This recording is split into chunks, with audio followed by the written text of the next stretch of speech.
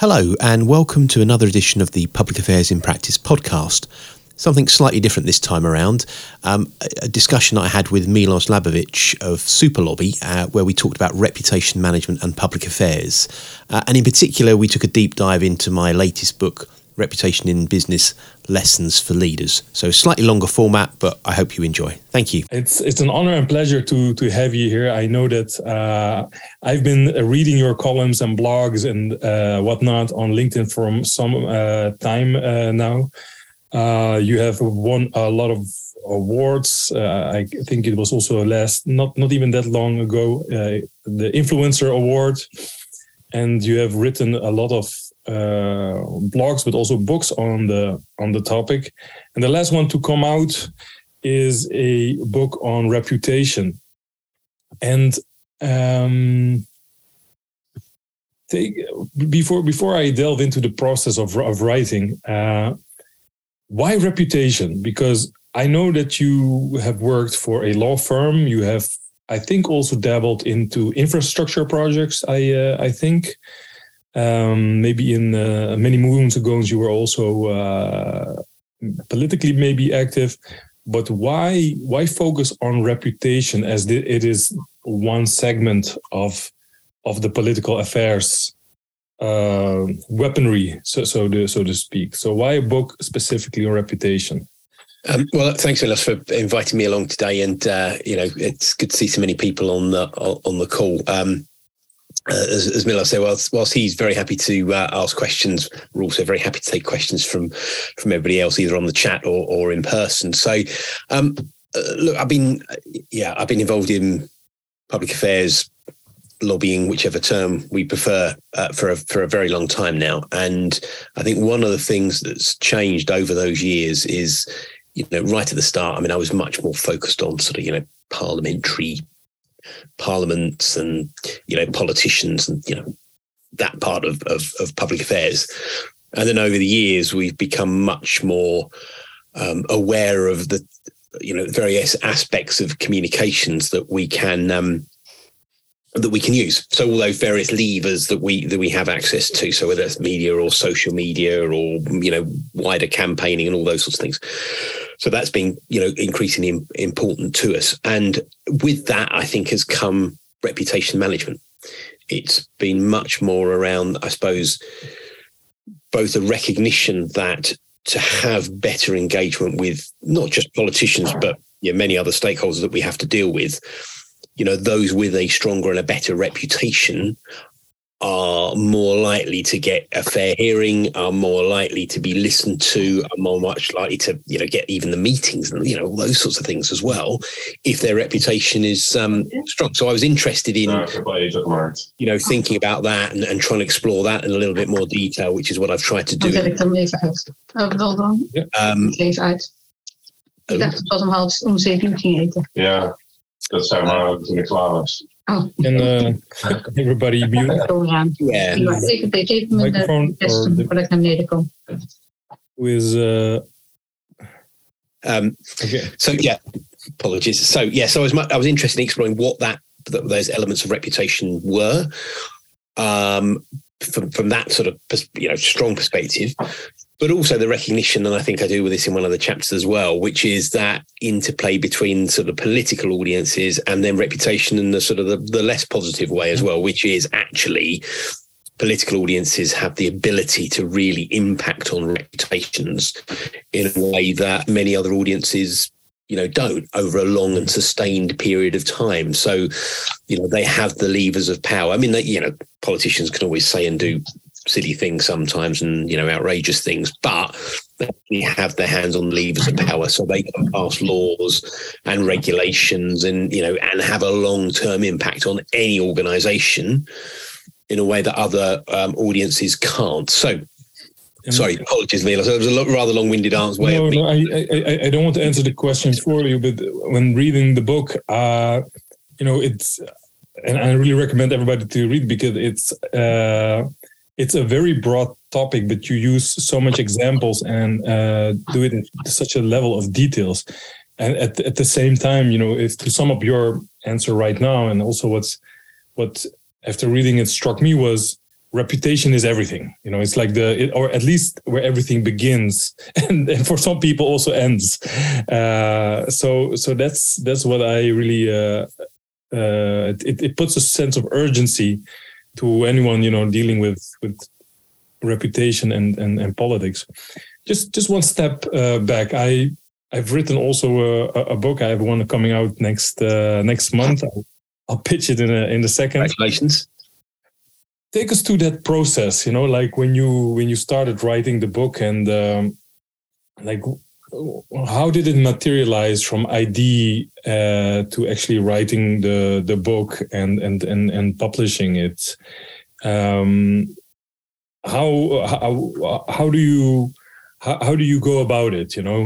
Maybe I think also for the people maybe interested in writing a book from a public affairs perspective, and you might be surprised that it might be more than you think.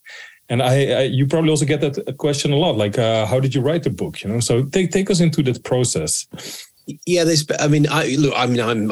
love writing. I enjoy it. Otherwise, I wouldn't do the blog and write. So I would encourage anybody, to get involved and to blog and to write books. So I suppose so in the past. So I've done several books, and there's no one way that I particularly work. So one of my early ones, my first book was my PhD. So that was, not straightforward to get published, but, that was, was this sort of already existed. Other ones, I've just literally sent off emails to the publishers because they were after an idea, and I came up with an idea. This particular one was slightly different. So, and the gestation period was slightly longer as well than would otherwise be the case. So I started it. So I published my previous book, Public Affairs: A Global Perspective, with a publisher, and he and I pitched this idea to him because I thought there was something in this. I think there's something about reputation, but done in a way that isn't overly theoretical. That hopefully provides some examples. We can go through, some of the ones that today, whether it's ones about behavior of customers during COVID or a whole range of different things. So, but exploring those issues in a way that are applicable, hopefully, to people just coming into contact with reputation. What do you do? How do you deal with these things? Who should you talk to? Those, very practical sort of ideas. So not too theoretical, nice and practical. And they agreed with me. So I started to write the book, and then we had COVID, obviously. So I would sit generally here during the day doing my day job, and then I'd go downstairs in the evening, sit at the same computer, and then sort of type the book. So in one way, it was quite handy because we didn't really have anything else to do, did we? We couldn't go anywhere or do anything. So that provided some discipline that I, needed to write it. On the other hand, just simply sitting at a computer for most of the day and then most of the evening was a bit of a difficult process as well. But I sort of forced myself to do it. Unfortunately, that publisher then went, as the way of many publishers, then went bankrupt. Went bankrupt, but ceased trading. So, but the gentleman that led it, has now sort of launched himself as an agent. So this sounds sort of more impressive, I suppose, than it actually is. But I have an agent. You have a literary agent. I have a literary agent. So Matthew Smith at Experimez is my agent, and he found Routledge for me. So that's how the link with Routledge came about. But again, these things are never straightforward. So yes, the book existed, the script existed, but then I didn't have a publisher. Matthew helped me find the publisher in Routledge, and they're very kindly going to, publish my next one, which I'm just started to work on and probably should be working on harder. But yeah, for me. Sorry, again, apology, long-winded answer. For me, it's about discipline. I think once you have the idea, find somebody to help you through it. In my case, it was Matthew. Get some advice from them. Think about, how you pitch it as you would pitch. I mean, for those of us that work in consultancy, but even in-house when you're working with teams, you're used to a sort of a general pitch process to try and get work. Effectively, when you're trying to do it with a book, it's the same thing. It's who's the audience? Why is this different? Are you likely to sell any copies? Those sorts of things. And don't be afraid to be a bit proactive and pitch it out there, which is what I've done in the past, and Matthew helped me with this time. So, and then it's about discipline, sitting down, getting contributions from people, which I've done, so interviews and things like that as well. And if that makes it a little bit easier for people to put their, the pen to paper or the fingers to keyboard, that's another way to do it as well. And are you a person that writes a lot each day, or a little? Like I wouldn't be able to write a book. I don't have the time nor the patience, but I write every day just a little bit. Or are you able to make long strides when writing the book? No, same as you, Milos. I mean, I think it's, I tend to find if I sort of set myself a rough target of X amount of words per day, 1,000, 2,000, whatever it happens to be, then that makes it a bit more achievable.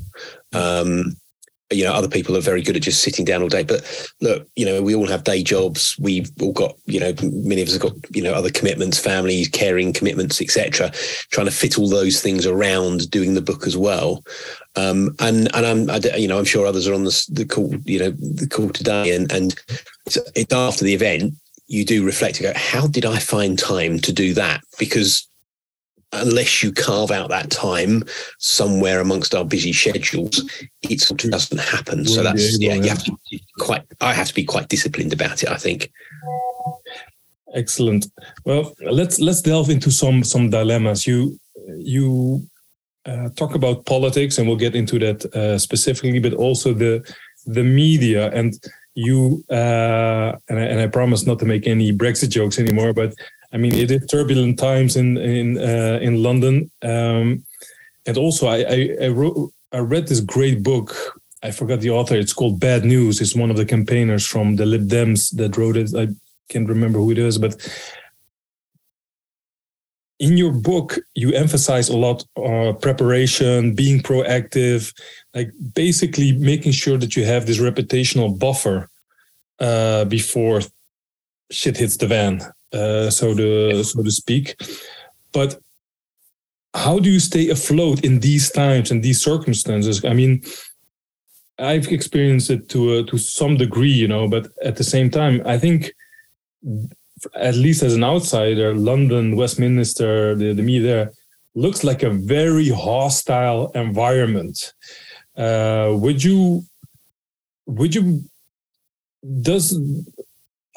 do you cope in such hostile environments? Because one of the things which might be a bit of a critique is that I have the feeling that your book would work more in the Netherlands than it would in the UK, but that's just an outsider speaking. So how do you cope when it gets more aggressive?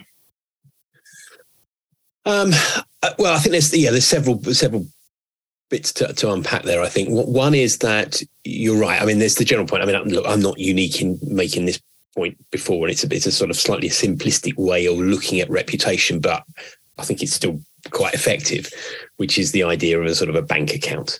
So you have you sort of you pay into this bank account, you pay into this reputation bank, this through reputation capital, whatever phrase you want to use, in advance. Whether it's how you treat your customers, your employees, the environment, etc. Being good for what you do, making those networks and those connections in advance of needing them, all the things that pay into that bank account. Then if something does go wrong, it's a withdrawal from that account. Now, most organizations, if they've invested in their reputation, can deal with a couple of different withdrawals, and that's fine. But of course, if that starts happening a lot over a period of time, and you're not learning from those mistakes that you're making, well, the withdrawal becomes bigger each time until, unfortunately, you then get to zero, and then you're in, withdrawal, which is even worse. But that's about in advance the risk management side. It's in advance knowing what you. It's a little bit like the Donald Rumsfeld known knowns and known unknowns and all those sort of things. But it very much is in that sort of field, which is, there are certain things you can plan for. There are certain, risks that any organization will encounter. So you have to have a process in place to deal with them. It's where you don't have those processes, you don't have that procedure, you don't have the spokespeople in place, you haven't prepared properly. That's when is pretty unforgivable. So in advance, invest. Don't also think. I think one of the other things which I'm equally as guilty as anybody, particularly in public affairs and communications. We're under a little bit of pressure, I think, to sort of be on top of so many different aspects of any organisation or any client. Whereas the reality is that we can have a good cross-section of knowledge, but actually in some areas where where there could be reputational damage inflicted, let's say it's about, climate change, for want of a better example, and ESG sort of issues, we can have a good idea, but we are not the absolute experts. Instead, actually, one of the things that we need to do, I think in public affairs, but across the piece in communications, is really work very closely with those other experts and bring them in. So use them, bring in their expertise. And in that way, we can help properly prepare an organization or a client for the problems that will come their way. If we don't do that, if we try and not quite pretend, I don't quite mean that, but if we try and give the impression that we are absolutely on top of everything all the time, then we'll get mistakes. Yeah, I hear what you're saying. And at the same time, you come back a lot of times in the book to the notion of leadership. It's also, you give the CEO a big role in guarding the reputation of an organization. What would you recommend people here or listening later on that aren't able to get that quality time with the CEO, or someone that doesn't value reputation as it should, other than shifting jobs? But I myself, I'm sure you've also encountered it or seen it at different organizations. Some CEOs or management, they're hell-bent on KPIs and seeing immediate returns, while reputation is something, I have sometimes the feeling that people at banking, that do risk, that they understand reputational risk better than some CEOs. Tell me, have you encountered it, and what would you advise people here? How to make sure that it is valued and that there is invested enough in order to make it work? Because if the CEO doesn't see the point of it, it's going to be a bumpy ride, I guess. No, I think that's a good point. And I think, for many CEOs, I think now, especially nowadays, there is it's becoming increasingly rare that they don't recognize that reputation, not least because the pressure on many leaders is to sort of be so closely entwined between the personal reputation and the sort of business reputation of the organization, if you like. They're so closely aligned that they realize that if the reputation of the organization is damaged in some way, effectively they get damaged as well. So I think that helps to focus their minds quite a bit, the implications for themselves, as well as the organizations they lead, and what then happens to them, future job prospects, et cetera, et cetera. So I think that's one, overall element. I think specifically as far as we're concerned, I think for a lot of organizations, it's sometimes because actually we don't reach out enough and people don't really understand what we do enough of the time, or what the value that we bring to an organization. So, you can, I think this is partly about, if I can say it, sort of good communications on our part, building the links with different parts of the business, different parts of the organization, different parts of the client teams, explaining to them what we do, the value that we're bringing, the value that reputation brings, making sure we understand their, the pressures on them and the way that they speak, and their fundamental drivers, and try and invest in those relationships with clients and with internal teams in advance of needing them. So I don't think there is a quick fix for any of these things, Milos. I think what we all have to do is ourselves invest in that, and then over a period of time, from a CEO's perspective, not only do they see a coherent team, but they see a team that's working together, and everybody then starts saying, well, it's about reputation and this driver, and we have to get this right, otherwise the damage to the organization will be X and Y.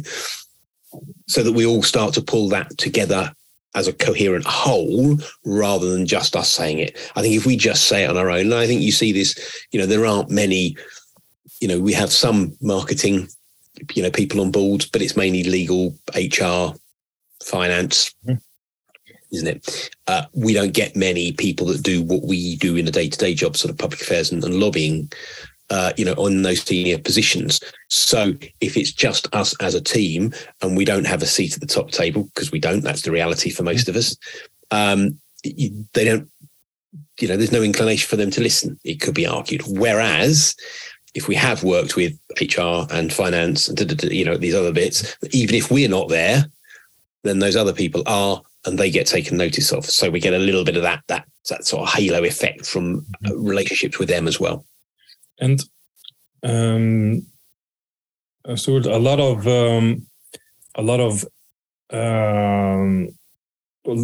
part of your books is really very handy, and it's really a lot of tools and strategies. And I think if people would follow it to the letter, they would come a great way. At the same time, correct me if I'm wrong, but a lot of it boils also down to personal relations, like personal relations with either politicians or journalists.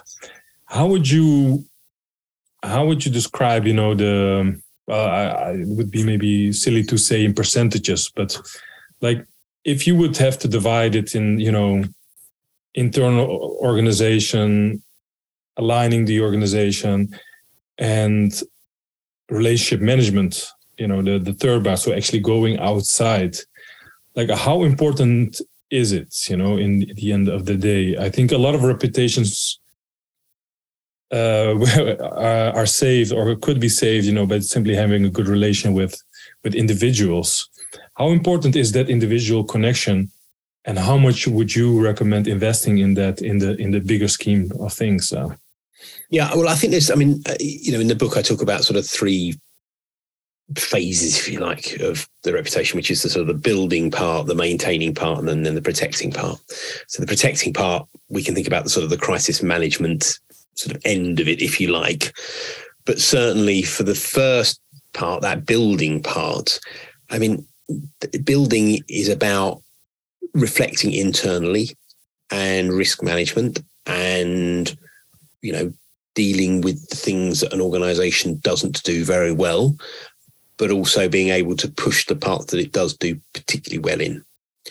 Again, that varies between organizations, but, some of the better, organizations, and a lot of those, particularly in communications nowadays, really it is about climate change and looking after people. So those tend to be 2 pretty clear, drivers to differentiation. So that initial stage of building, I think is not exclusively, but much more focused on the internal so that you can address the problems. Then the maintaining part, if you like, is then I think more about that external piece. So I think in these different phases, there's a balance or a different approach to the internal and the external. So in that maintaining part, then you can go and talk to people. You can talk, and you can genuinely prove that, you do something particularly well. And you, at the same time, know that you're not weak in another area. So you're not pushing the strengths, because there are weaknesses there. Actually, you've addressed the weaknesses. They're not really weaknesses in that sense, but the strengths really are strengths. And it's that, and that can be more external. And then I think where it comes to the protecting bit, well, then that's often much more about the external, isn't it?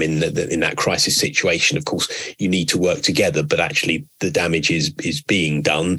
There is a failure or a perception of failure, and it's how you then address that and deal with it.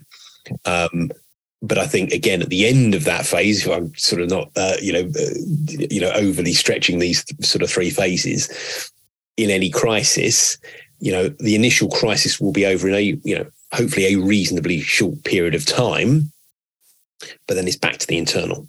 It's back to making sure that, if there was a failure, that it's now addressed, because if that isn't addressed, That's where you get the long-term damage. That's where you get the withdrawals from the reputation account. That's where the capital is lessened. Yeah, clear. We have actually two questions in the chat box. I also have a couple, but it's always nice to thank them. you. I hope I pronounce your name right. Scheherazade, maybe. And she's from Stockholm and wanted to know, how has reputation management and leadership changed over the last 10 years?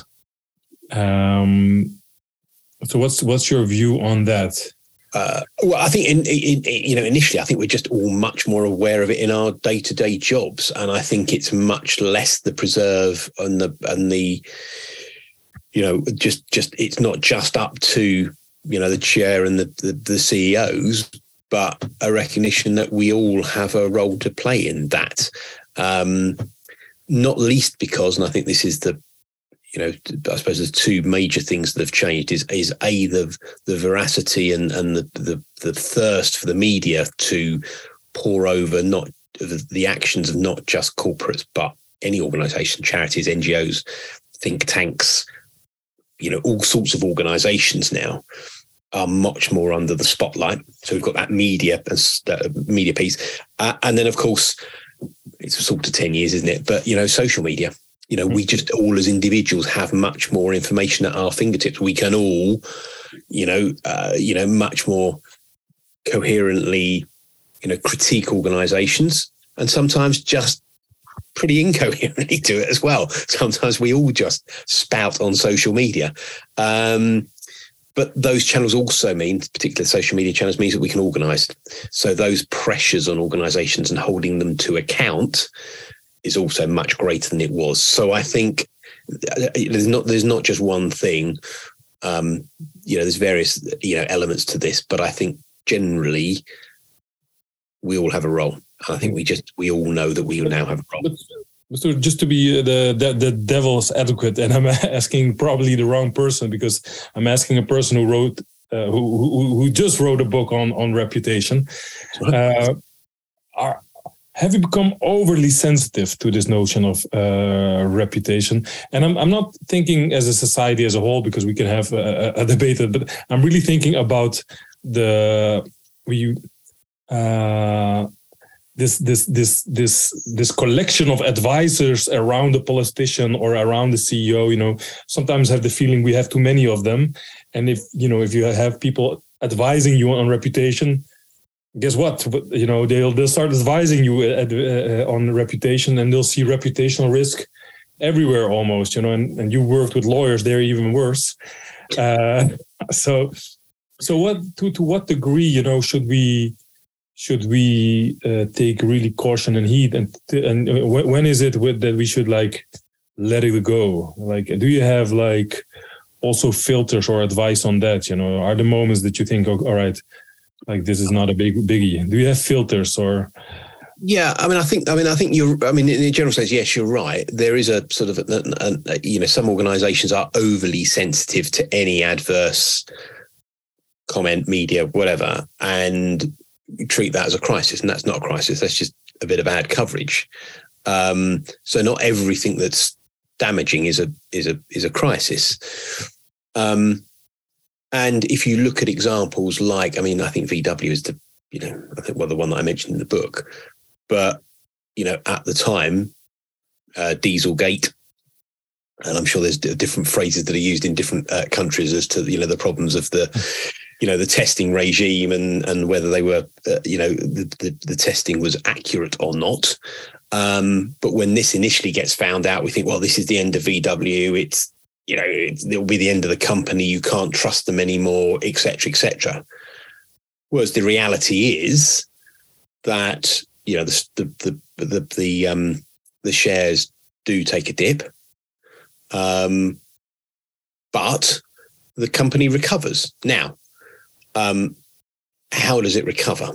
It recovers because actually it invests in overcoming the problems that it encountered. So it deals with them very clearly. There are scapegoats or people that were kicked out, etc. There were also court cases as well in different parts of the world, particularly in the States. But, they invested the time and the effort to do that. Now, of course, if they hadn't have had the crisis, if they hadn't have had Dieselgate, as it was, then it wouldn't have had to invest and spend loads of money, frankly, and time and effort, et cetera, in rebuilding that reputation. They had to do that. But because their reputation was so strong in the first place, we all like VW. They make pretty good cars and other commercial vehicles and other things as well. They survive. And they also survive as a brand name, as a company, because they don't just own VW, do they? They own Porsche. They own, I'm trying to remember the names of the ones they do own now. I'm going to say Audi and a few others as well. Skoda, etc. They own a number of different brands. So even if one suffers overall because of the size of that corporate, that conglomerate, if you like, the damage is less. So again, apologies, a sort of roundabout way of saying is yes, organizations can be overly sensitive. And, yes, even if there is significant damage on a reputation, it can still be overcome. But the costs and the time and the effort can be pretty spectacular. It's coming back to the bank with reputational capital. Yeah. You spend too much of it and you get into the minus. It's going to be a bumpy ride. So I have two more questions. Actually, the second one is the same one I wanted to ask Jakub Sol. So we'll do that as a number two. And first ask Samantha, who wants to know how important are discussions around diversity, equity, inclusion. If I can rephrase it, Samantha, and please feel free to chip in, if you think I'm heading the wrong way, but to what extent, if you would ask any company, everybody would say, yeah, it's really important and you should take it on board. At the same time, I remember the CEO of Netflix who answered this question with, companies like Netflix are terribly positioned to save the world. And I thought that was quite candid, and at the same time, I guess not the answer a lot of people wanted to hear, So how important are these big social issues, and to what extent are companies positioned, or is it really tomorrow's license to operate? And it's all over if you don't take it on board. Are times really that different than they were? I think they are that different, and I think there are a whole number of reasons why that. But societal demands have rightly changed and do rightly change over a period of time. Even what people said and did and behaved, and the way that companies and charities and NGOs and others, frankly, behaved 10 years ago is extremely different to how it is now. And part of that is through campaigning. Part of that is through just different levels of expectation. Some of that is through the way that politicians pick up issues and drive them forward and move with them over a period of time. So again, there's not just one thing that at play here, but societal expectations do shift. Therefore, companies, if we use companies, but all organizations have to shift with that as well. Some will be better than others, but the general direction is to be proved. So certainly in terms of, so the environment, diversity, inclusion, is very much a part of that shift, in my view, rightly, the last sort of five years or so. In fact, probably about 5 years or so, isn't it now? Really becoming under increasing pressure. And of course, then politicians then start to get involved and may well set standards as well. So again, that sort of starts to ratchet things up. Now, some organizations, I think may choose to not be very good at that. And it may be that because actually they have a low profile generally that they get away with it, it doesn't inflict too much damage. But I think what then does drive change are the rules that are changed by governments, but also the expectations of those that we work with. And what I mean by that is that, say, for instance, when we, if a company is particularly, so let's say, I work for an energy provider or something along those sort of lines, I will start because I have a high profile.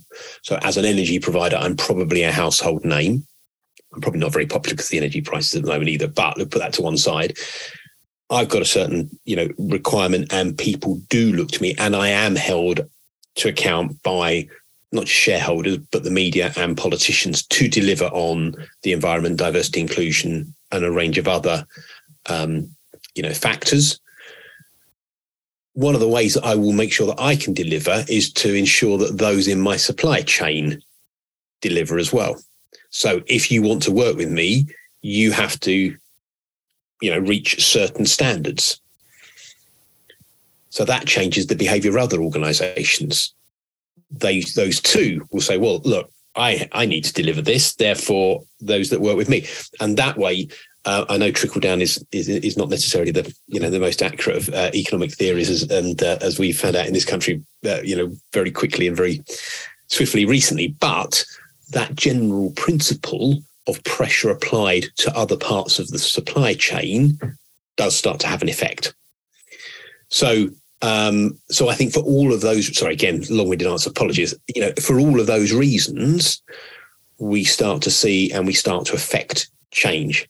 Partly societal, partly political, partly organisations themselves. And over a piece, then we all reach a higher standard, rightly in my view, a higher standard.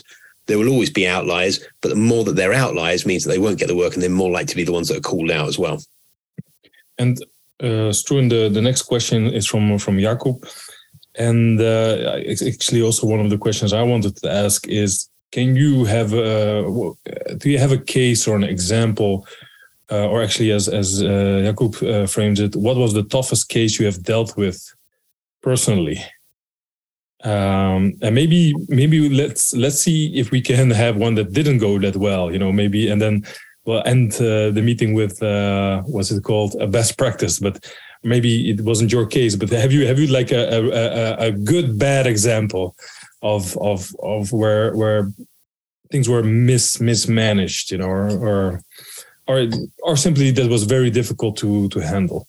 Yeah, I mean, there are ones in the book that are the ones that, because obviously I'd like to claim that everything I've dealt with always has been spectacular success, of course.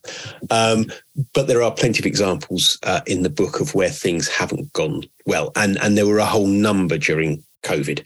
Everything from hotel chains that basically kicked people out or didn't treat their staff very well, through to I support Liverpool Football Club. But they got it wrong. I mean, they got it wrong, spectacularly wrong, when they took the money from the government, the COVID support side of things. But they realised that, and they moved swiftly to reassure people and reverse their initial decisions. So organisations, sometimes that external pressure does make them reflect, and the ones that deal well with those sorts of pressures are the ones that frankly do something about it and react quickly to that. Isn't there also a danger in that, to be accused of flip-flopping, and there's, if you handle it too badly, that can also be blow up in your face, right? Yeah. No, I think you're right. I mean, in my view, you've got two choices under scenarios like that. There's the realise you made a mistake and reverse it as quickly as possible and give a proper apology and explain how it's not going to happen again. Or if you think that is the correct decision, you stick by it. Whatever anybody says, but you can't then, about a week or two later, then do the reversal, because then you will be a laughing stock. So you either reverse quickly or you stick by it. And I remember an example of a client that I was involved in, and it was to do with, so it was a charity. I can't name names. I hasten to add. Anyway, and this particular charity. We are all under non-disclosure agreements. Yeah. Even this one I have to be a little bit careful about, unfortunately. Anyway, so it's charity, and they decided to they came under some pressure along with other charities following a sort of fundraising issue. And they decided that the best thing to do was to effectively give the money back. I mean, I paraphrase hugely what was going on, but that was sort of what they decided to do. Now, that was against my advice because I didn't think it was the right thing to do, because I didn't think that the fundraising issue was fundamentally about them or the way that they had behaved, and there were many others involved as well. And effectively, by doing that, they were going to, raise their head and become even more of a target when there was no need to do that. So some of this is about, it's a little bit, sometimes it's not, there is a process, and sometimes you have to go on a little bit of gut feeling and understanding of audiences to come up with some sort of judgment. They decided to crack on with that. The huge problem was that, and this was pointed out by the lawyers involved, is they didn't actually have the powers to give the money back in that sense either. So they were making a decision which they eventually would have to reverse anyway. But they decided to do that because they thought that was the best way to protect their reputation. Actually, they then had to reverse about a week or so later because they realised that actually they didn't have the powers. They'd also highlighted the problem in the first place by so it was a textbook, it's gone utterly wrong type approach. But a more positive one that I was involved in. Again, it was a university in London, but they had continuous problems being targeted by the gig workers union, and they hadn't really thought about what to do. And then, of course, what happens over a period of time is that the attacks keep coming, and they then try to target the student population and things like that. So I worked with them in. Part of this was about dealing with employment issues, but it was also partly about reassuring members of their own staff about what they were doing and explaining, because they hadn't really done that either.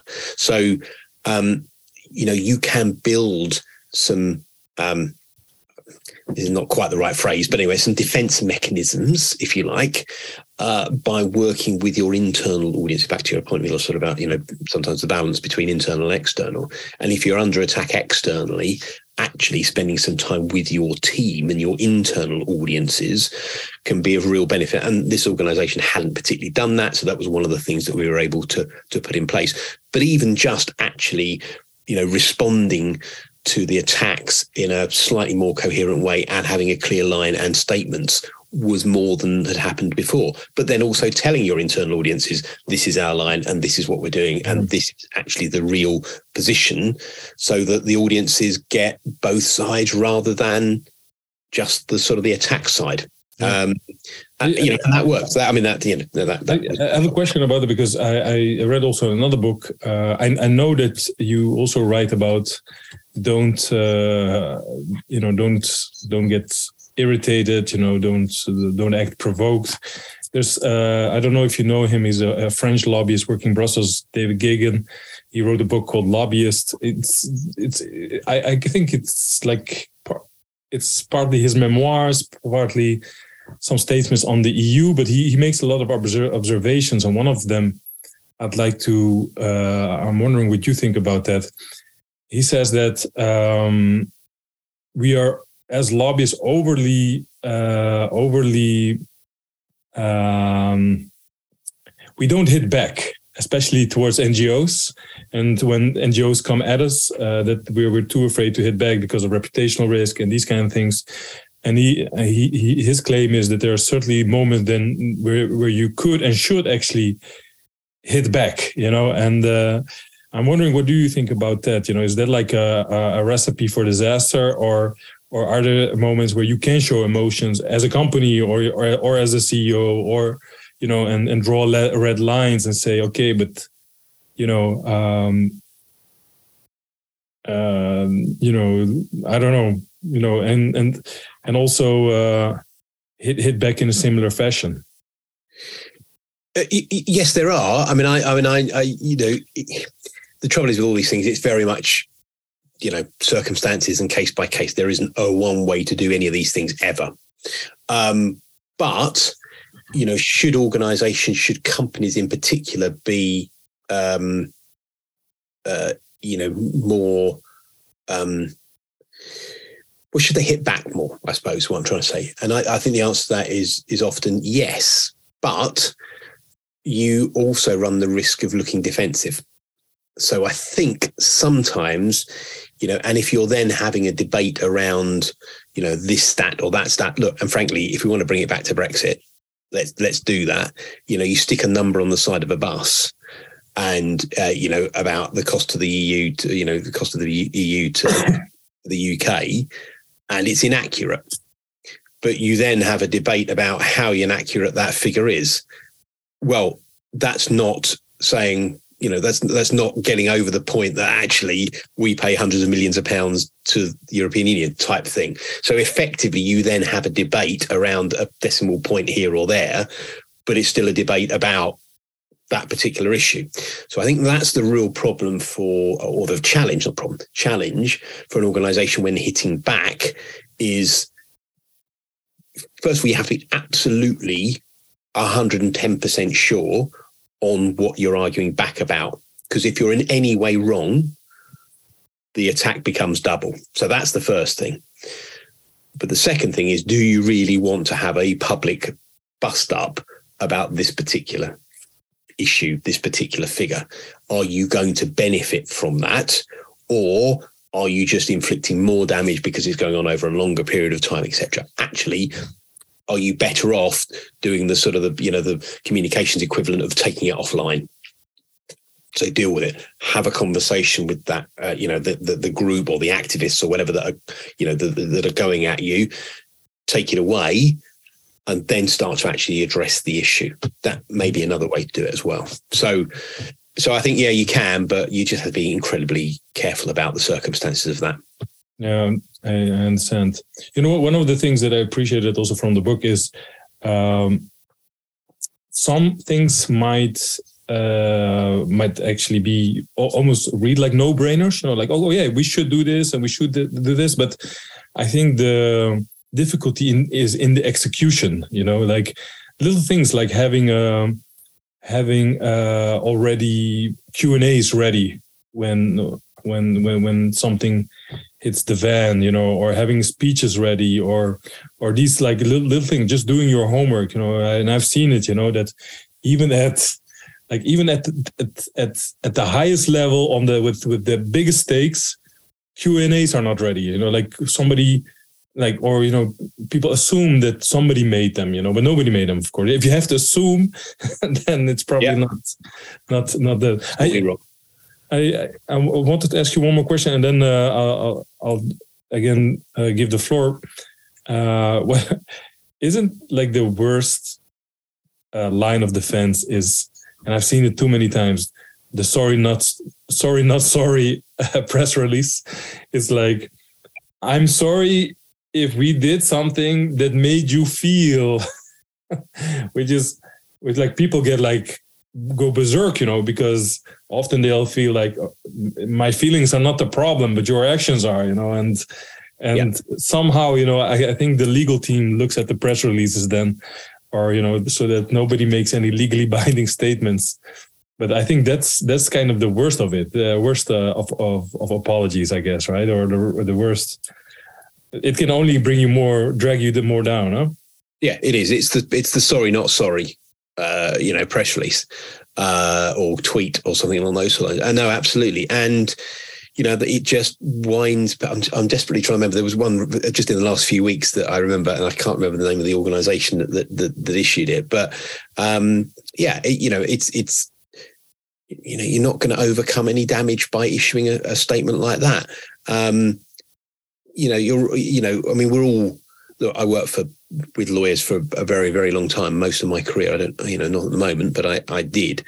And as with any types of communications people as well, you get, lawyers that get it and lawyers that don't get it. But if you can invest the time and the effort in working with those teams, then normally actually you can come up with a form of words which doesn't open doesn't provide the liabilities that lawyers worry about, but at the same time does give you the genuine apology for behavior or actions or whatever it is that, that is required by not just the media, but by potentially by consumers and donors and, shareholders and, a whole range of other audiences that any organization has.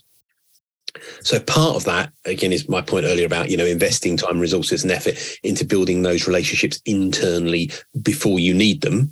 So you're not rushing around desperately trying to put the, sorry, not sorry press release together. But I think the other element to that is that personal bit, is the human side of it. I mean, again, that's not, it's about reputation, but it's about communications and, and the things that we all do, anyway. And some organizations, when their reputations are under threat, do sort of veer into sort of corporate speak, whereas it should still be, wherever possible, the chief exec, the senior leader making the apology and, being genuine in that. Genuine, yeah. So we have another, I think, 6 minutes left to this webinar, and as I told you when we met beforehand, our aim is always to leave people, gasping for more, and I think that's where we're heading the right direction. Are there any more questions to Stuart from the audience, from the pros? Some maybe case you're working on, something specific, something more culturally. No question, because if not, then I have one. I cannot imagine no one has one, but might be while they're busy typing away their essay. How about crisis? Like a lot of things work in normal periods, but to what extent, do crisis situation differ from normal, reputational management? And what is your Pavlov reaction when you get flown in to handle a reputational crisis? Like what is the first 3 to 5 things that you do? First 3 to 5 things. So, I think generally what is always very useful to do is just get everybody to take a breath, because invariably, the pressure is there, particularly for the chief exec or the senior leader. It is taking over their day-to-day operations utterly and completely, and probably will for a number of weeks as well. And that's often the bit that's largely missed, is that an organization has to function. An organization has to continue to function even while this other thing, is happening and crashing away, around them, and all the time and resource and effort are concentrated on that, and they're not the day-to-day operations. So I think that's one thing. So take a breath, but also just explain that this is what will happen. There will be pressures, but they need to allow themselves some time to run the business or organization normally, as well as this. So that general scene setting and breathtaking, I think, is the first thing. Second thing is just making sure really that you have the right people around you in terms of the room. Is it the lawyer and the HR and internal and external and all those sorts of things? Now, some of this may well have been covered by any crisis plan that an organization already has, but often one doesn't exist even in bigger organizations, or it hasn't been updated or whatever. So make sure you got the right people in the room. And then get them to focus on the problem at hand and ask the difficult questions about, is this real? Is this actually a problem? Have we really and utterly, mucked it up? Have we got this wrong? Because then that dictates how you go forward. It dictates the statement and the approach. There's no point, utterly defending yourself if 10 minutes later you suddenly find that actually you are guilty. You have got it wrong. There are problems. So sometimes that needs a little bit of time. That's not always instantly obvious. And if it isn't instantly obvious, then start the communication with audiences anyway, and make sure we know who those audiences are, but start the communication with those audiences, even if you don't have all the information there. Audiences tend to be quite forgiving as long as they're hearing from you. If they're not hearing from you, if there is that vacuum, that's when real problems start. So that's my general sort of approach and starting position.